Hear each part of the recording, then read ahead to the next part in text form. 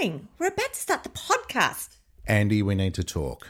Rob, I've said to you before, cold chisel is not classical music. Not about that, Andy, about tax. I know nothing about that. So how do you sort out all your things? I use my accountants, Quantify Accountants in Bondi Junction. Heard of them?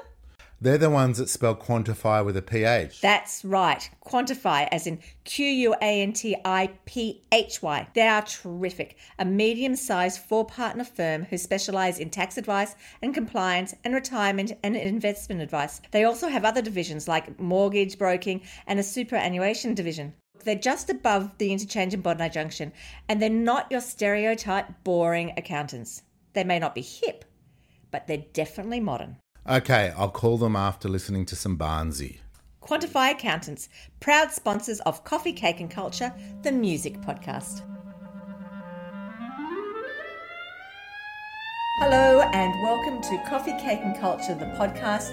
I'm Andy Bromberger. And I'm Rob Caldor. Rob, have you ever listened to the intro to our podcasts? Rhapsody in Blue? Yes, have you actually ever listened to the opening of our podcast? Yeah, sure, I've listened to it. What do you mean, Andy? Have you ever listened to the beginning? Have you actually ever listened to the instrumentation?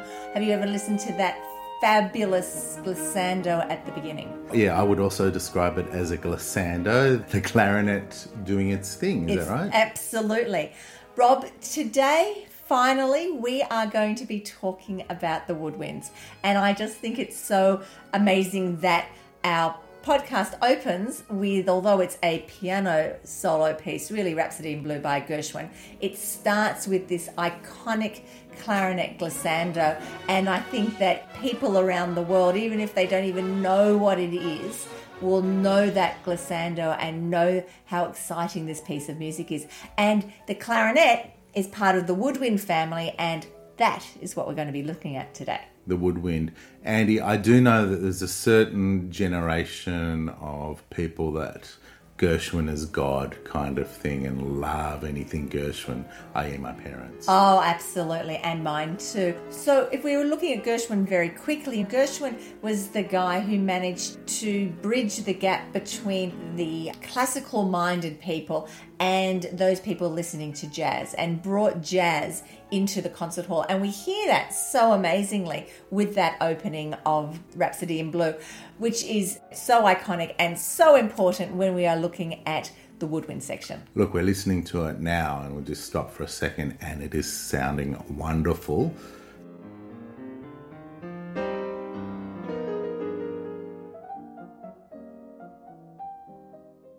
Andy, we could natter on about Gershwin for ages, but I think a few things that I want to cover off before then. Yes. We are loving making this podcast. We want more people to listen to it.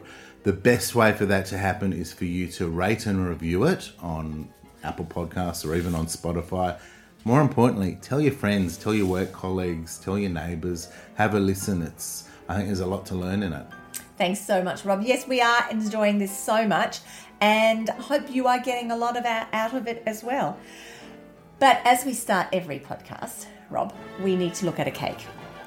Now, people may or may not know that I started my music career as a clarinetist, and so this is a section that's very dear to my heart, and so I'm being a little indulgent today. I'm happy if you're indulgent, especially on a cake kind of way. It is. I thought I would actually put out one of my favourite cakes. So it's a cake that I don't actually make all that often because it is a sticky sour cream, golden syrup and ginger cake. And not everybody loves ginger. Yeah, and I think the rest of the ingredients, I think everyone's giving the thumbs up. I'm a ginger fan, so I'm very excited to wrap my lips around that cake. Oh, good. What's it called? What sort of? As I said, it's a sticky sour cream, golden syrup and ginger cake. And the reason why it's so gingery is that it has ginger powder in it. Ooh. It has grated ginger in it, and it has crystallized ginger in it, as well as having sour cream and golden syrup and a whole lot of other yummy things. So it's almost like a pudding rather than a cake, but you can sample it later. Yes, as everyone knows, a little carrot for getting through every episode. Not that it's a burden. Getting through every episode. Love it. Is the cake. I'm looking forward to it. You've given me a quick citer of the aforementioned cake, but it will be on my website, so have a look at it. And it's fantastic. And it's a cake by a wonderful chef by the name of Belinda Jeffrey. And she makes some fabulous cakes. So I highly recommend her cakes. And I highly recommend, if you like ginger, this ginger cake. I'd love to see if anyone actually makes any of the cakes to send it to our Instagram page. Oh, fantastic. Fantastic. I will send the photo of this cake and then we'll see how we go. All right, so Andy, without further ado, let's throw those strings away and jump into the woodwind section of the orchestra. Perfect. Rob, the woodwind section of the orchestra, if we're looking at an orchestra, is the section behind the strings. And it's made up of 4 instruments: the flute, the oboe, the clarinet, and the bassoon. Now, unlike the string section, which we can call a string family, because as we talked about it last time, they are all first cousins, if not brothers and sisters of each other. They are all very much a family. If we look at the 4 woodwinds, they're all very different. And not only are they all very different within themselves, they have a family of their own. So we have a flute, which is actually metal now. We have an oboe, which has a double reed, a clarinet, which has a single reed, and a bassoon, which has also a double reed, but a very different double reed from the oboe double reed. Andy, I'm interested in finding out more. As someone that went through primary school in Australia, where does the recorder sit? Oh, God. The recorder is obviously a woodwind instrument because it's made of wood, but it isn't in our classical orchestra. Interestingly, though, when orchestras started to be formed, more in the Baroque period, a recorder-like instrument was often played. So from the Baroque into the classical period, the flute went from being played like a recorder to being transverse, being played upright. So if you go to early music concerts, sometimes there are recorder-like instruments in those ensembles. But we are not looking at the recorder. I'm so sorry, Rob. We are looking at the flute to start with. Let's get going. Tell me a bit about the flute. Okay, so the flute is an instrument that doesn't have any reeds. It is played across your body. It's hanging out to the side of your body. You lift it up, it's transverse. And the way you produce a sound on the flute is if you were blowing a Coke bottle, where you blow across the hole at the top of the mouthpiece. Most of the air goes out, but some of that air is pushed down the hole of the mouthpiece and goes down the flute, and that's how we get a sound. I'm going to play for you, Rob, just the sound of a note played on just the mouthpiece of the flute.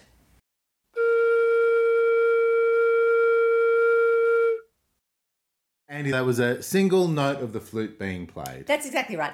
And the reason why I asked you to listen to it is because that's the fundamental. That's the basis of flute playing, is blowing that air. And it is quite a complicated way for the sound to be created.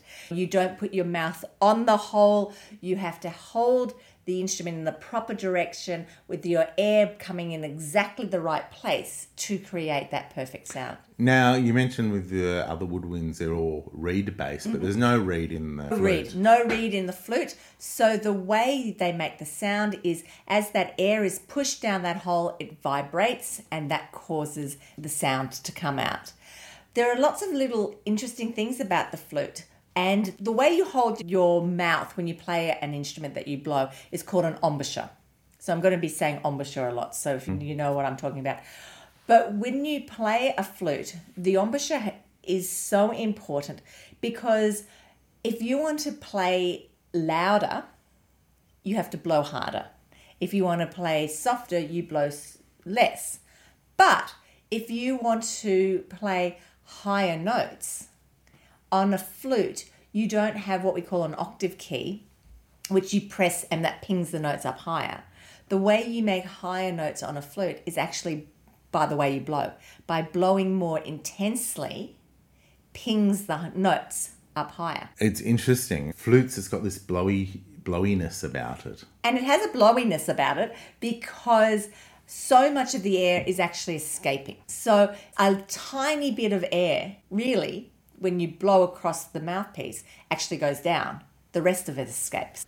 Flute players, they're called flautists, practice long notes a lot because so much of their air escapes that if they want to play a long phrase without having to take a breath, that's a very hard thing because they're losing so much air escaping from their instrument. The fluters also seem to have had a few people escape from the classical world into more contemporary. Absolutely, yes. There are jazz flautists, there are flautists who play in rock bands and things like that. It is a very versatile instrument. Even someone like Lizzo is a flautist. Oh, of course. Yes, she is. Mind you, I don't know how she does it with those fingernails. But Rob, I'm surprised you haven't asked me this. How can it be a woodwind instrument if it's made of metal? Ah, yes. A very good question. I wonder what the answer is. Initially, the flute was a wood instrument. It was made out of a piece of wood. It had smaller holes for your fingers than the modern flute, and it didn't have many keys. It had a couple of keys, but not a lot of keys. And so it had a much different sound to our modern flute today. And that leads us to our next example, Rob, where this is going to be hard to listen to on podcast, but I hope that you hear it, that this guy is going to be playing a piece of music and he's going to be alternating between a wooden Baroque flute and a modern, in his case, gold flute. And so if you listen very carefully, you can hear the different sound and the different tonal qualities from the wood flute to the gold flute. Let's have a listen.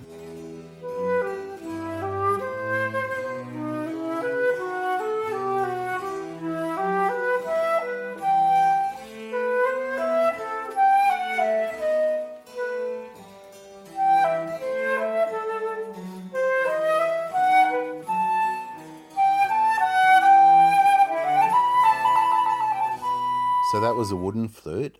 Let's hear the modern metal or gold flute.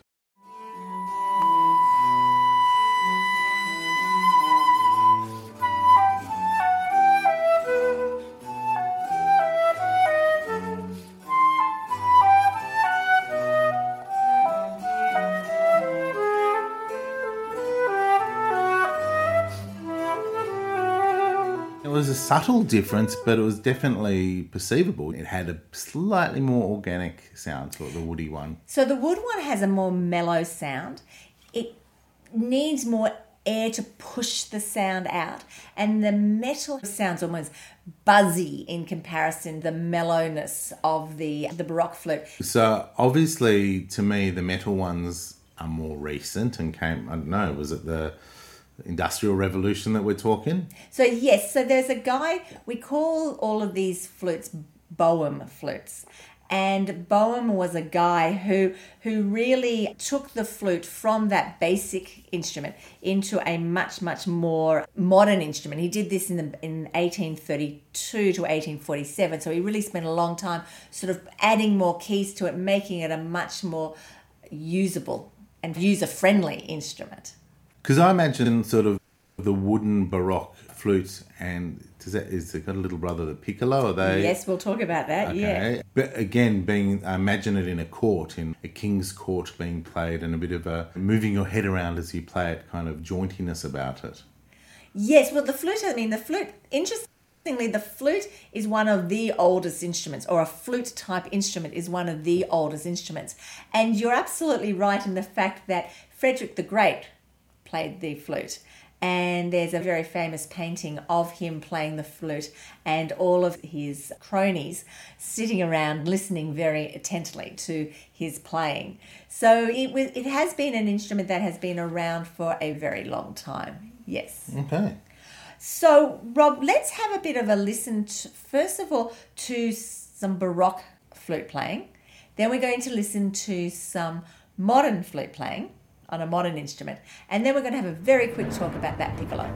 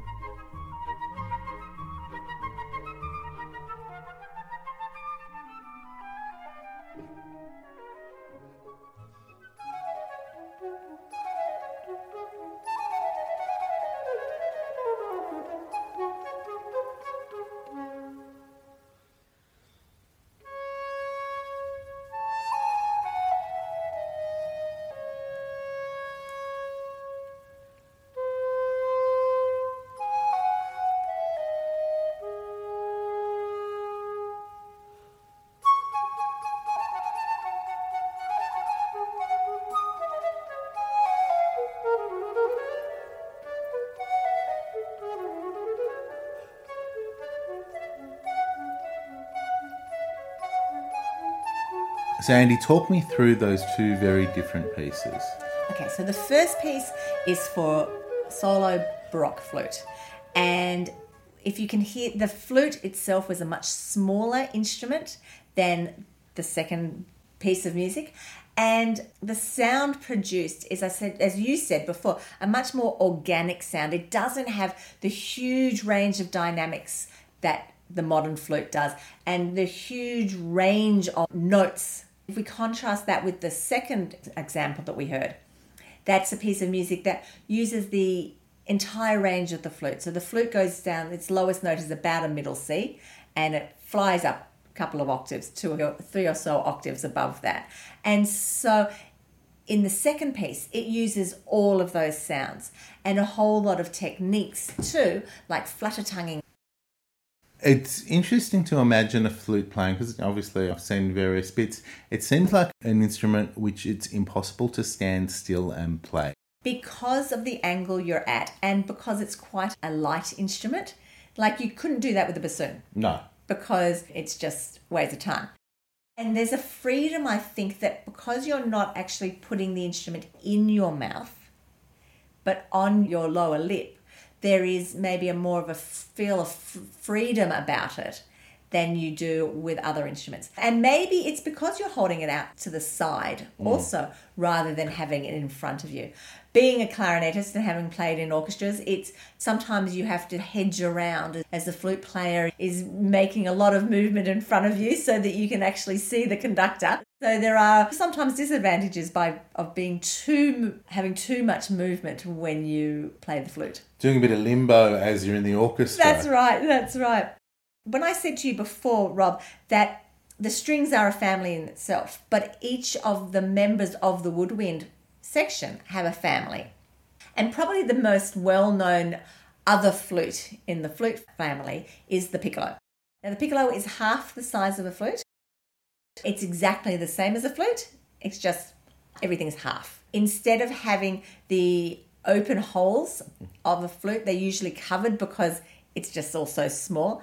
And often piccolo players have to play with some cotton wool or a plug in their right ear so that all that sound doesn't go straight into their ear.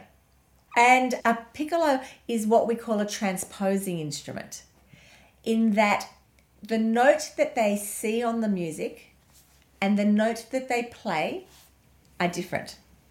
So they will see a middle C on the music, but the note they play isn't that middle C. It's actually an octave above. So they play everything an octave higher than what they actually see. Why is that?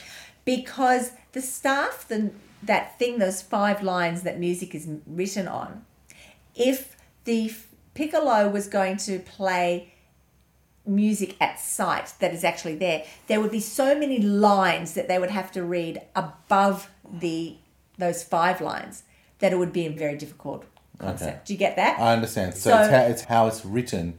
It's written as a lower C, but it's a nod and a wink, and you're doing 2 or 3 octaves above. Yes, that. Exactly. So a 1 octave above. So just say they are playing a C above the staff. That's 2 ledger lines, we call it, 2 lines above the staff. If that piccolo player was playing that C and then was actually going to play that sound, there would be so many higher ledger lines that it would be almost impossible to read. Interesting. So what they read and what actually comes out are 2 different things.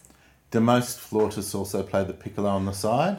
Oh, I would have thought that most flautists can play the piccolo on the side and probably have a piccolo as part of their repertoire if they are professional musicians.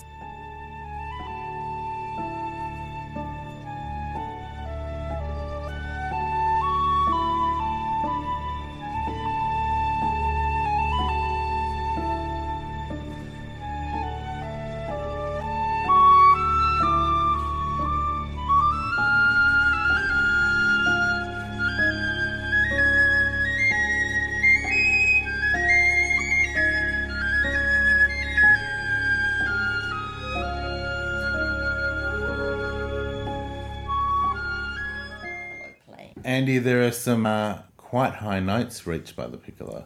Is it the highest instrument? Is it the instrument that goes the highest in the orchestra? That's a very good question. I would have thought it would definitely be... The reason I'm hesitating so much, because I'm thinking of all the harmonics that the violin can play. They can play all these very high harmonics. I'm thinking of the notes that some of the percussion instruments can play that are very high. But I would have thought that it was probably the highest. Definitely high-pitched. Very high-pitched. And you can hear, when you hear that, you can understand why it's a transposing instrument, why what they see and what they read are 2 totally different things. So let's move away from the flute to the next instrument in the orchestra, and that's the oboe. So the oboe is a double reed instrument. So you might be thinking, what is she talking about?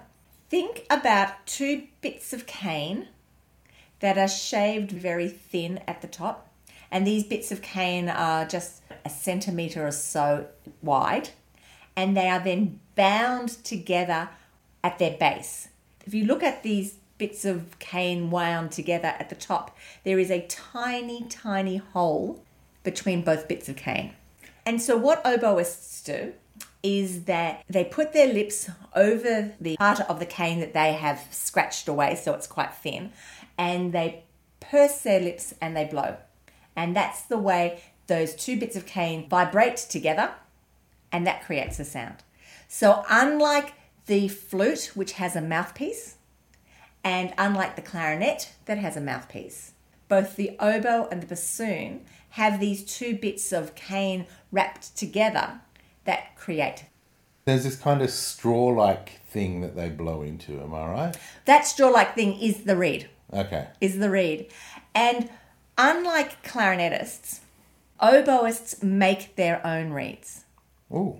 So they get the cane, they cut it, they shave it and shave it down until it's at that right thickness, and then they twine those 2 bits together and they do what we call a crow, where they blow the reed, and depending on the sound of this crow depends on whether they keep the reed, try and fix the reed, or they get rid of the reed. So oboists spend an enormous amount of time making their reed, because the quality of the reed and the sound of the reed indicates the sound that they're going to actually produce. So the oboists are also handy people. They are very handy men people. Or women. They are very handy people, and they use some very sharp implements to make these reeds. Now, Rob, we're going to listen to some crowing. And we're going to listen to some good crowing and some bad crowing.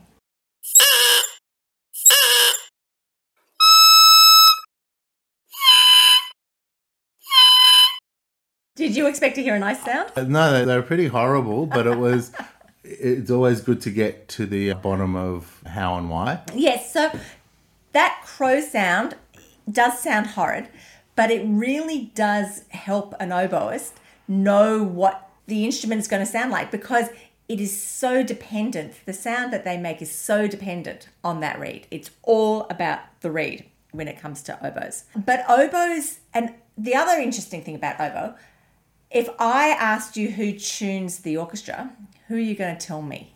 As in which instrument everyone sort of tunes around? Yeah. I would have gone one of the alphas. So I would have gone the violin or the piano. Okay, it's not always a piano in an orchestra. So I would have gone violin. Okay, you're wrong. Not the first time. It's the oboe. So think about it. The concertmaster, the first violinist, comes into the orchestra after everyone's seated before the conductor comes out, and he or she comes up, turns their back to the audience and looks at the orchestra.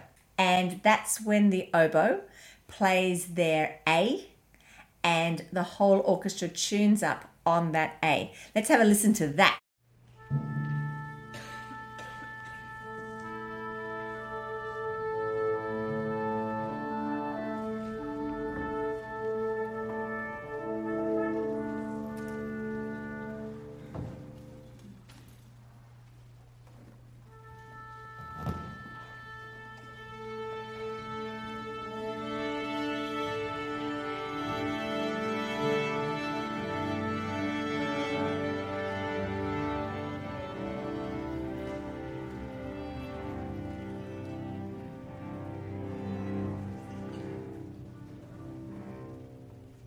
The oboe kicks everything off. You could hear that. You could even hear the odd person coughing at the beginning of the orchestra. But so the first sound you hear is the oboe and everyone tuning up around. And you might ask why. It's a good question, Andy. I think it's better if you answer it. The answer is twofold. The first one is that when we've talked about this guy Lully in France with Louis XIV, when he was getting all his strings together, he would sometimes add another instrument, an instrument called a hautbois. Hautbois is actually an early oboe. And because the sound was so different from all the strings, it was a really good sound to tune up to because it stood out a lot more. And there's also another thought that the reason why the oboe tunes is because it has this sort of penetrating sound to it, and it's a sound that cuts through. So you notice in that example that even though so many of the orchestra are actually tuning, you can still hear the oboe playing its A. So it has a penetrating sound. So most people think that it's the violins that tune, but in actual fact, it's the oboe that tunes the whole orchestra. Always a new thing to learn. Always a new thing to learn. The other really interesting thing about the oboe is that the oboe is conical inside. So instead of it having a bore, the inside of the instrument straight down all the way through, it actually goes in and out. And that also helps create the sound of the oboe. So you couldn't have the oboe sound if it was cylindrical. The conical shape of the bore of the instrument actually helps with the sound itself. And I'd like to play for you, just as we did with the flute, some Baroque oboe compared to some modern oboe.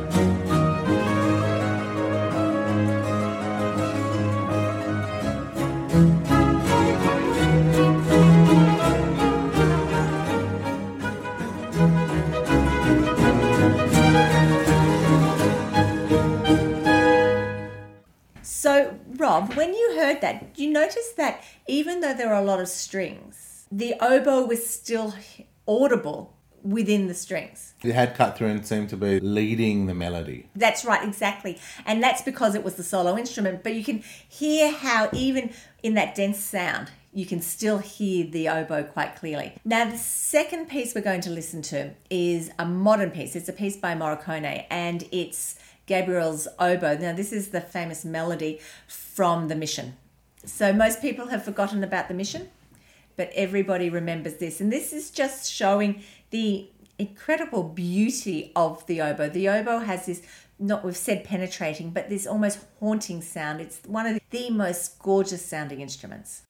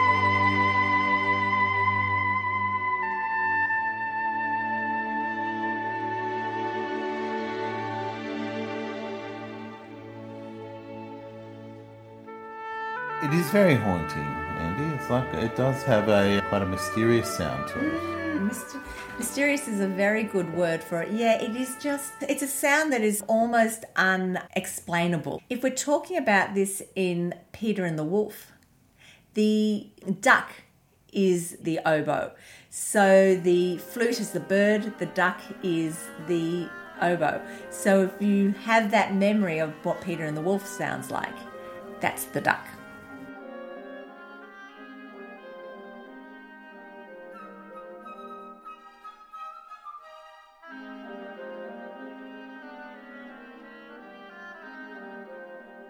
And Rob, before we finish on the oboe section, remember I talked about families? Oboe has another family member that we need to talk about, and that's the cor anglais, which means the English horn.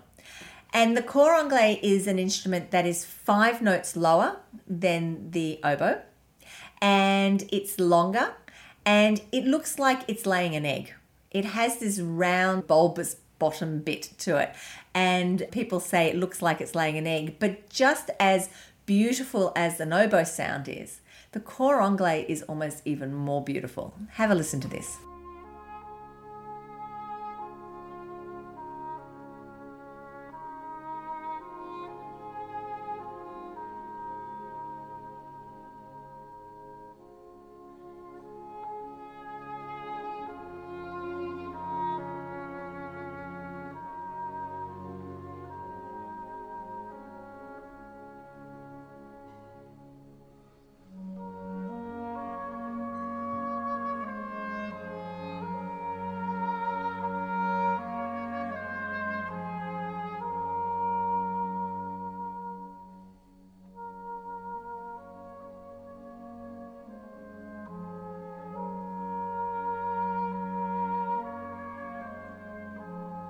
One other thing about the oboe, before we move on to my favourite instrument, is that it's a really hard instrument to play. It really just has so many little idiosyncrasies that make it such a demanding instrument. It's a really, really hard instrument to play, the oboe. You've got to be technically very capable to play the oboe. Yeah, and you really have to have almost great tenacity to get through it and to play it beautifully. But once you play it beautifully, it's awesome. Rob, we're moving into my favourite one. Andy, the clarinet, for people that haven't been listening for the last half an hour, I think we get you like the clarinet and you play it. Why did you play the clarinet? What made you pick that up as opposed to the oboe? Getting back to Peter and the Wolf. My dad put on Peter and the Wolf and he said, "What animal do you like?" And I liked the cat. And the cat was the clarinet. And I always thought that was quite ironic because sorry cat lovers, but cats aren't my favourite animals. But I loved the sound that the cat made in Peter and the Wolf. And that's how I started playing clarinet. Cat lovers, keep listening. I personally like cats and dogs. So a clarinet is also very different from all the other instruments that we will be talking about today and actually last time too, in that the clarinet didn't evolve over time. The clarinet was actually invented. We have a guy by the name of Denner who at the beginning of the 1700s basically invents the clarinet. We had two instruments beforehand, something called a chalumeau and something called a baroque clarinet. And it was the chalumeau that Denner added some keys to that created this new instrument that then became one of the most loved instruments in the orchestra, the clarinet. Let's have a quick listen to a little bit of both the chalumeau and the baroque clarinet, and then we'll talk more about what a clarinet actually is.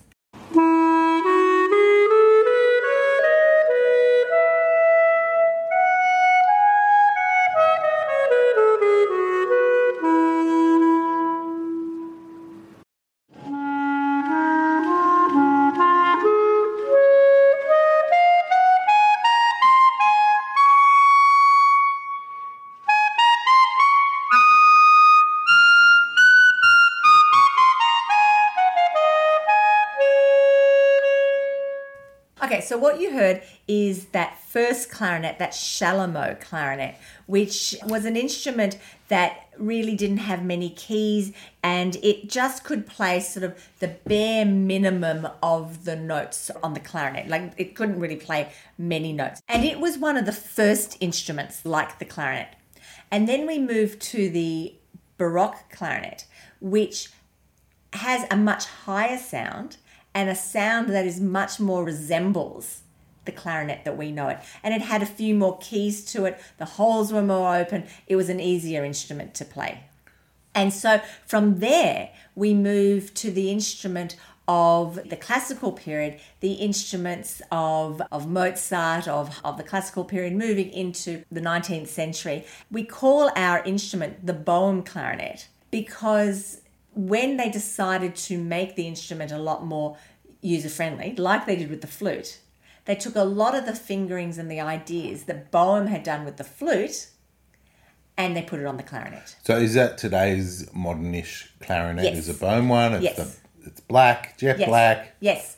And the big important thing about a clarinet is that it is a transposing instrument. Now, we've used that word before when we talked about the piccolo. But this is very complicated. So I'm just going to explain it. If you don't get it, it is very difficult to get. All the other instruments are tuned to what we call C.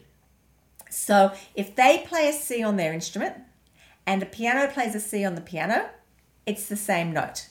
When they were building a clarinet, remember that this is something that didn't evolve. This is something that was made. When they made a clarinet to the length of a C clarinet, it didn't sound good. It was out of tune. It had a yucky sound. So they extended the length of the instrument one tone lower to what we call a B flat. And so if I was to play a C on my clarinet, the note that would be on the piano playing would be a B flat.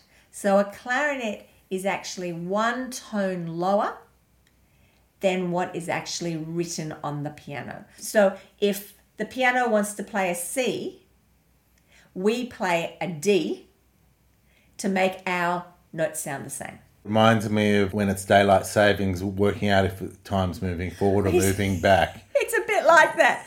Now, luckily, most of our music, clarinet music, has been transposed for us. So we don't have to transpose it from sight. But there are the other instruments that we'll be talking about later who actually transpose at sight. So they see a C and they have to play a D. So what they see and what they play are totally different. Bit of mind trickery going on. Absolutely. But we also haven't talked about one other very important part of the clarinet, and that's the mouthpiece and the reed. Single reed from memory. Single reed, exactly. So unlike an oboe who makes their own reeds, an oboist who makes their own reeds, clarinetists on the whole buy reeds and then sometimes scrape away a little bit to make them a little bit better.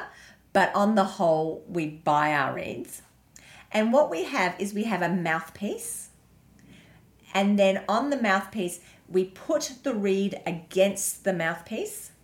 And so there's a little bit of a hole between the reed and that mouthpiece. We have what we call a ligature, which then binds the mouthpiece and the reed together. That lets that reed vibrate when you play. So you put your mouth with your top teeth on the top of the mouthpiece. Your bottom lip goes over your bottom teeth and gently sits on that reed. And when you blow, that reed vibrates and creates a sound. And the ligature's just string. It's not made out of any animal intestines or anything like that. Yeah. No, it's not made out of intestine, and it's not usually made of string. It's usually either a leather or a rubber that has a little bit of flexibility, because you need to loosen the ligature to get it on and then tighten it so it's tight enough to hold everything together. One more thing, and then we'll move on to the next instrument. The other thing we need to know is that because the clarinet is a transposing instrument, if you're going to do a lot of orchestral music, you actually usually have two clarinets. You have the B-flat clarinet, and you have one that is just a little bit bigger and a little bit lower, called the A clarinet. And you may see when you go to hear an orchestra that the clarinetist will pick up an instrument and pull off the mouthpiece and pick up another instrument and plonk that mouthpiece onto another instrument and keep on playing. And that's because we are playing in a different key to everybody else. Sometimes it's easier to actually change instruments so that we don't play in a horrible key. So if there's an ease to play in maybe a piece of music that has only one or two sharps or flats, rather than something that has 4 or 5 or 6, you change your instrument. And the music is written, so the music will say clarinet in A or clarinet in B flat. Confused? Andy, as you've seen, there's a level of confusion in all elements of this for me. However, I do understand it, and it obviously would be quite visually interesting when the person's changing mouthpieces mid-piece. Yes, absolutely. And if you watch an orchestra carefully, if you watch the wind section carefully, you would often see the clarinetists changing clarinets. Let's have a little bit of a listen to some clarinet music.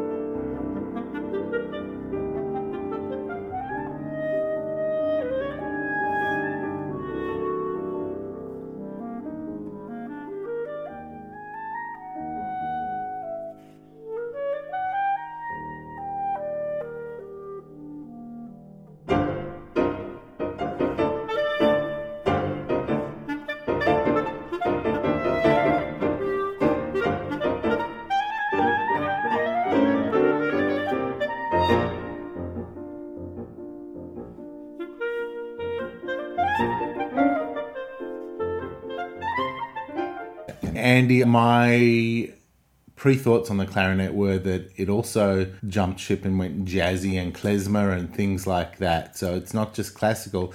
That piece definitely was very jazzy and vibrant. Absolutely. So the clarinet is really one of the most versatile of instruments. And you're right, when the jazz movement started, it started with a clarinet involved. And clarinet really does, bands and jazz bands and marching bands and lots of things have a clarinet involved, and you're right. And one of the reasons is that it has an enormous range. In fact, you were asking about the piccolo. The clarinet has the greatest range. It goes all the way down to a low E below middle C and goes way up 3 octaves above middle C. So it has a range of over 4 octaves. So it's a very, very large range of notes it has to play. And I think also a very beautiful tonal quality that fits in to so many different types of music. Andy, I sense you could clarinet brag for days. Maybe.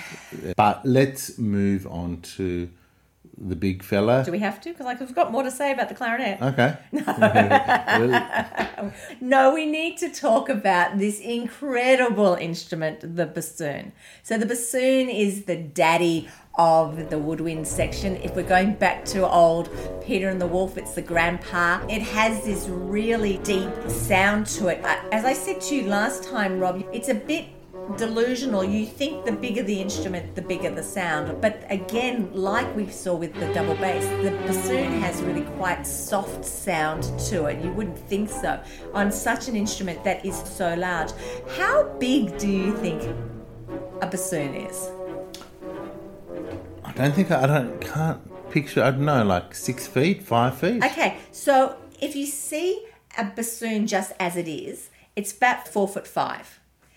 But it's an instrument that's on top of each other. It goes all the way down, it turns around, it goes all the way up and goes even higher. So if you were to stretch out that whole instrument, it's about 8'4". It has a crook.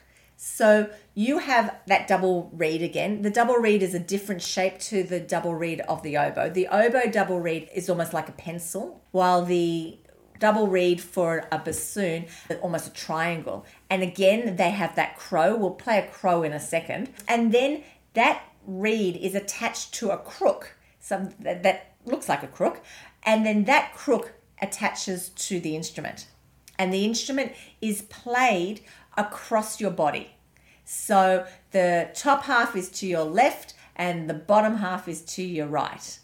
And you might be wondering how you actually hold this instrument, because it's an enormously heavy instrument and you can't obviously hold it with your thumb like you do an oboe or a clarinet. So what they often do when they sit is they have a strap, and the strap is connected towards the bottom of the instrument. And then they sit on that strap. And so the weight of the instrument is actually being held up by their bottom, or their weight of themselves, because they're sitting on that strap. And that means that they have a lot more freedom with the instrument because they're not having to hold up the instrument itself. It's fascinating, all these logistics. It is, and there are a few more really interesting things about the bassoon, but I want to play you the crow again, the bassoon crow, so you can get that difference in sound between the oboe crow and the bassoon crow. Andy, I didn't think there'd be so much mention of crows in this podcast.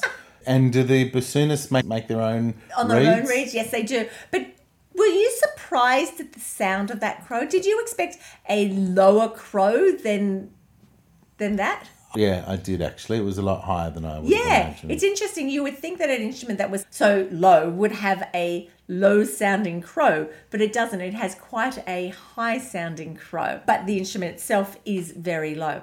Now, there are a few other little bits and pieces that I just want to go about with the bassoon. If you think about the bassoon, it's a low instrument. So if you're playing the instrument and you're playing the hole, you're putting your fingers on the holes, the distance between one note and another is going to be very large because the notes are so low. Think about the strings of a piano. The lower the strings of the piano, the thicker the strings of the piano. So the way that the makers drill the holes in the bassoon isn't so they go straight. They drill them at an angle, because if you were trying to play two notes, one had your fingers on one hole and you wanted to play the note below, the distance would be so great that your finger wouldn't be able to stretch that far. So the hole is drilled at an angle further away, so you don't have to stretch your fingers wildly. The internals are stretched wildly.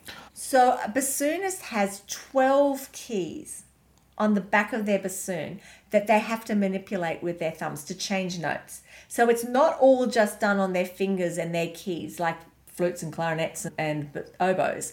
They have 12 different keys to fiddle around with on their thumbs. I think we spoke in the string episode about the role of physios and string players.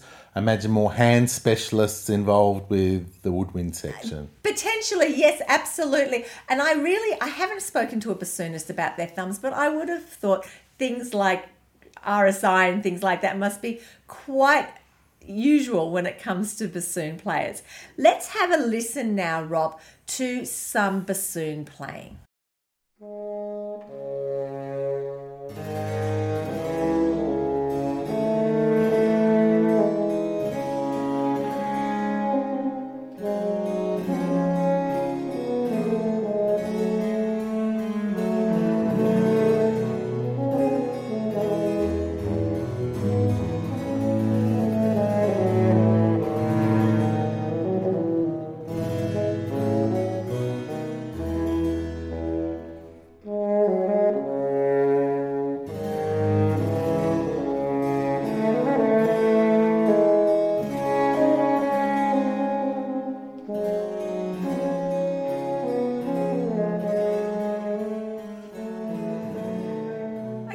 always think it sounds like you're playing a tree. Interesting. I'll listen again. Okay, I always think it has one of the most, you use the word organic. I always think it has one of the most organic sounds. It really does almost, to me, sound like they've hollowed a tree and you're playing it, and it has this organic sound to it. But now we have covered all the 4 instruments of the woodwind family. And as I've said, it's not a woodwind family at all. The woodwind section. And I want to play you a quartet for these 4 instruments. Listen out for each of these instruments, but not just each of these individual instruments. Have a listen to how they blend beautifully, because I think one of the beautiful qualities of the woodwind section is that although they are individuals, they do have this incredibly beautiful sound together.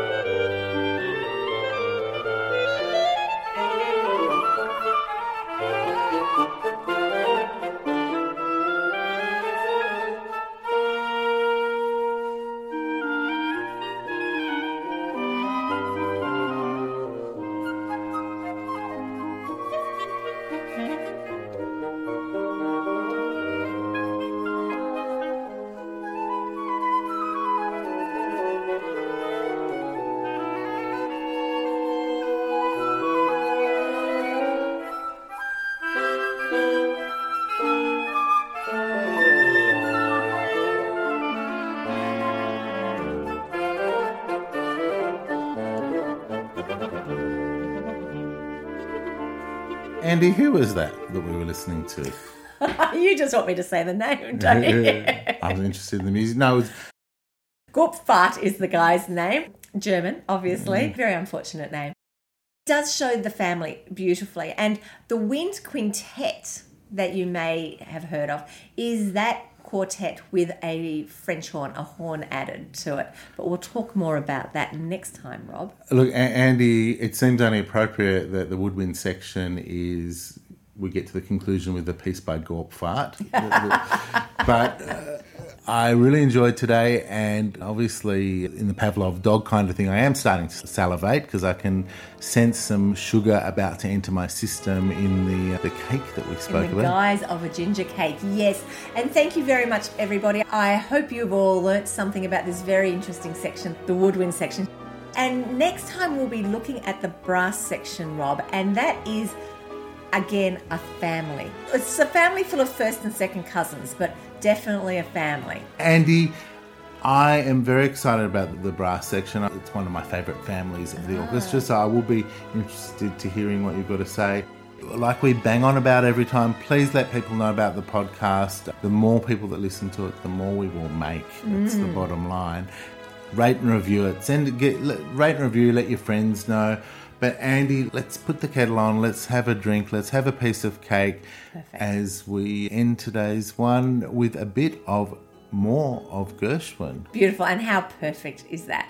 Thank you very much, Rob, and we'll see everybody next time. Thanks again. Bye.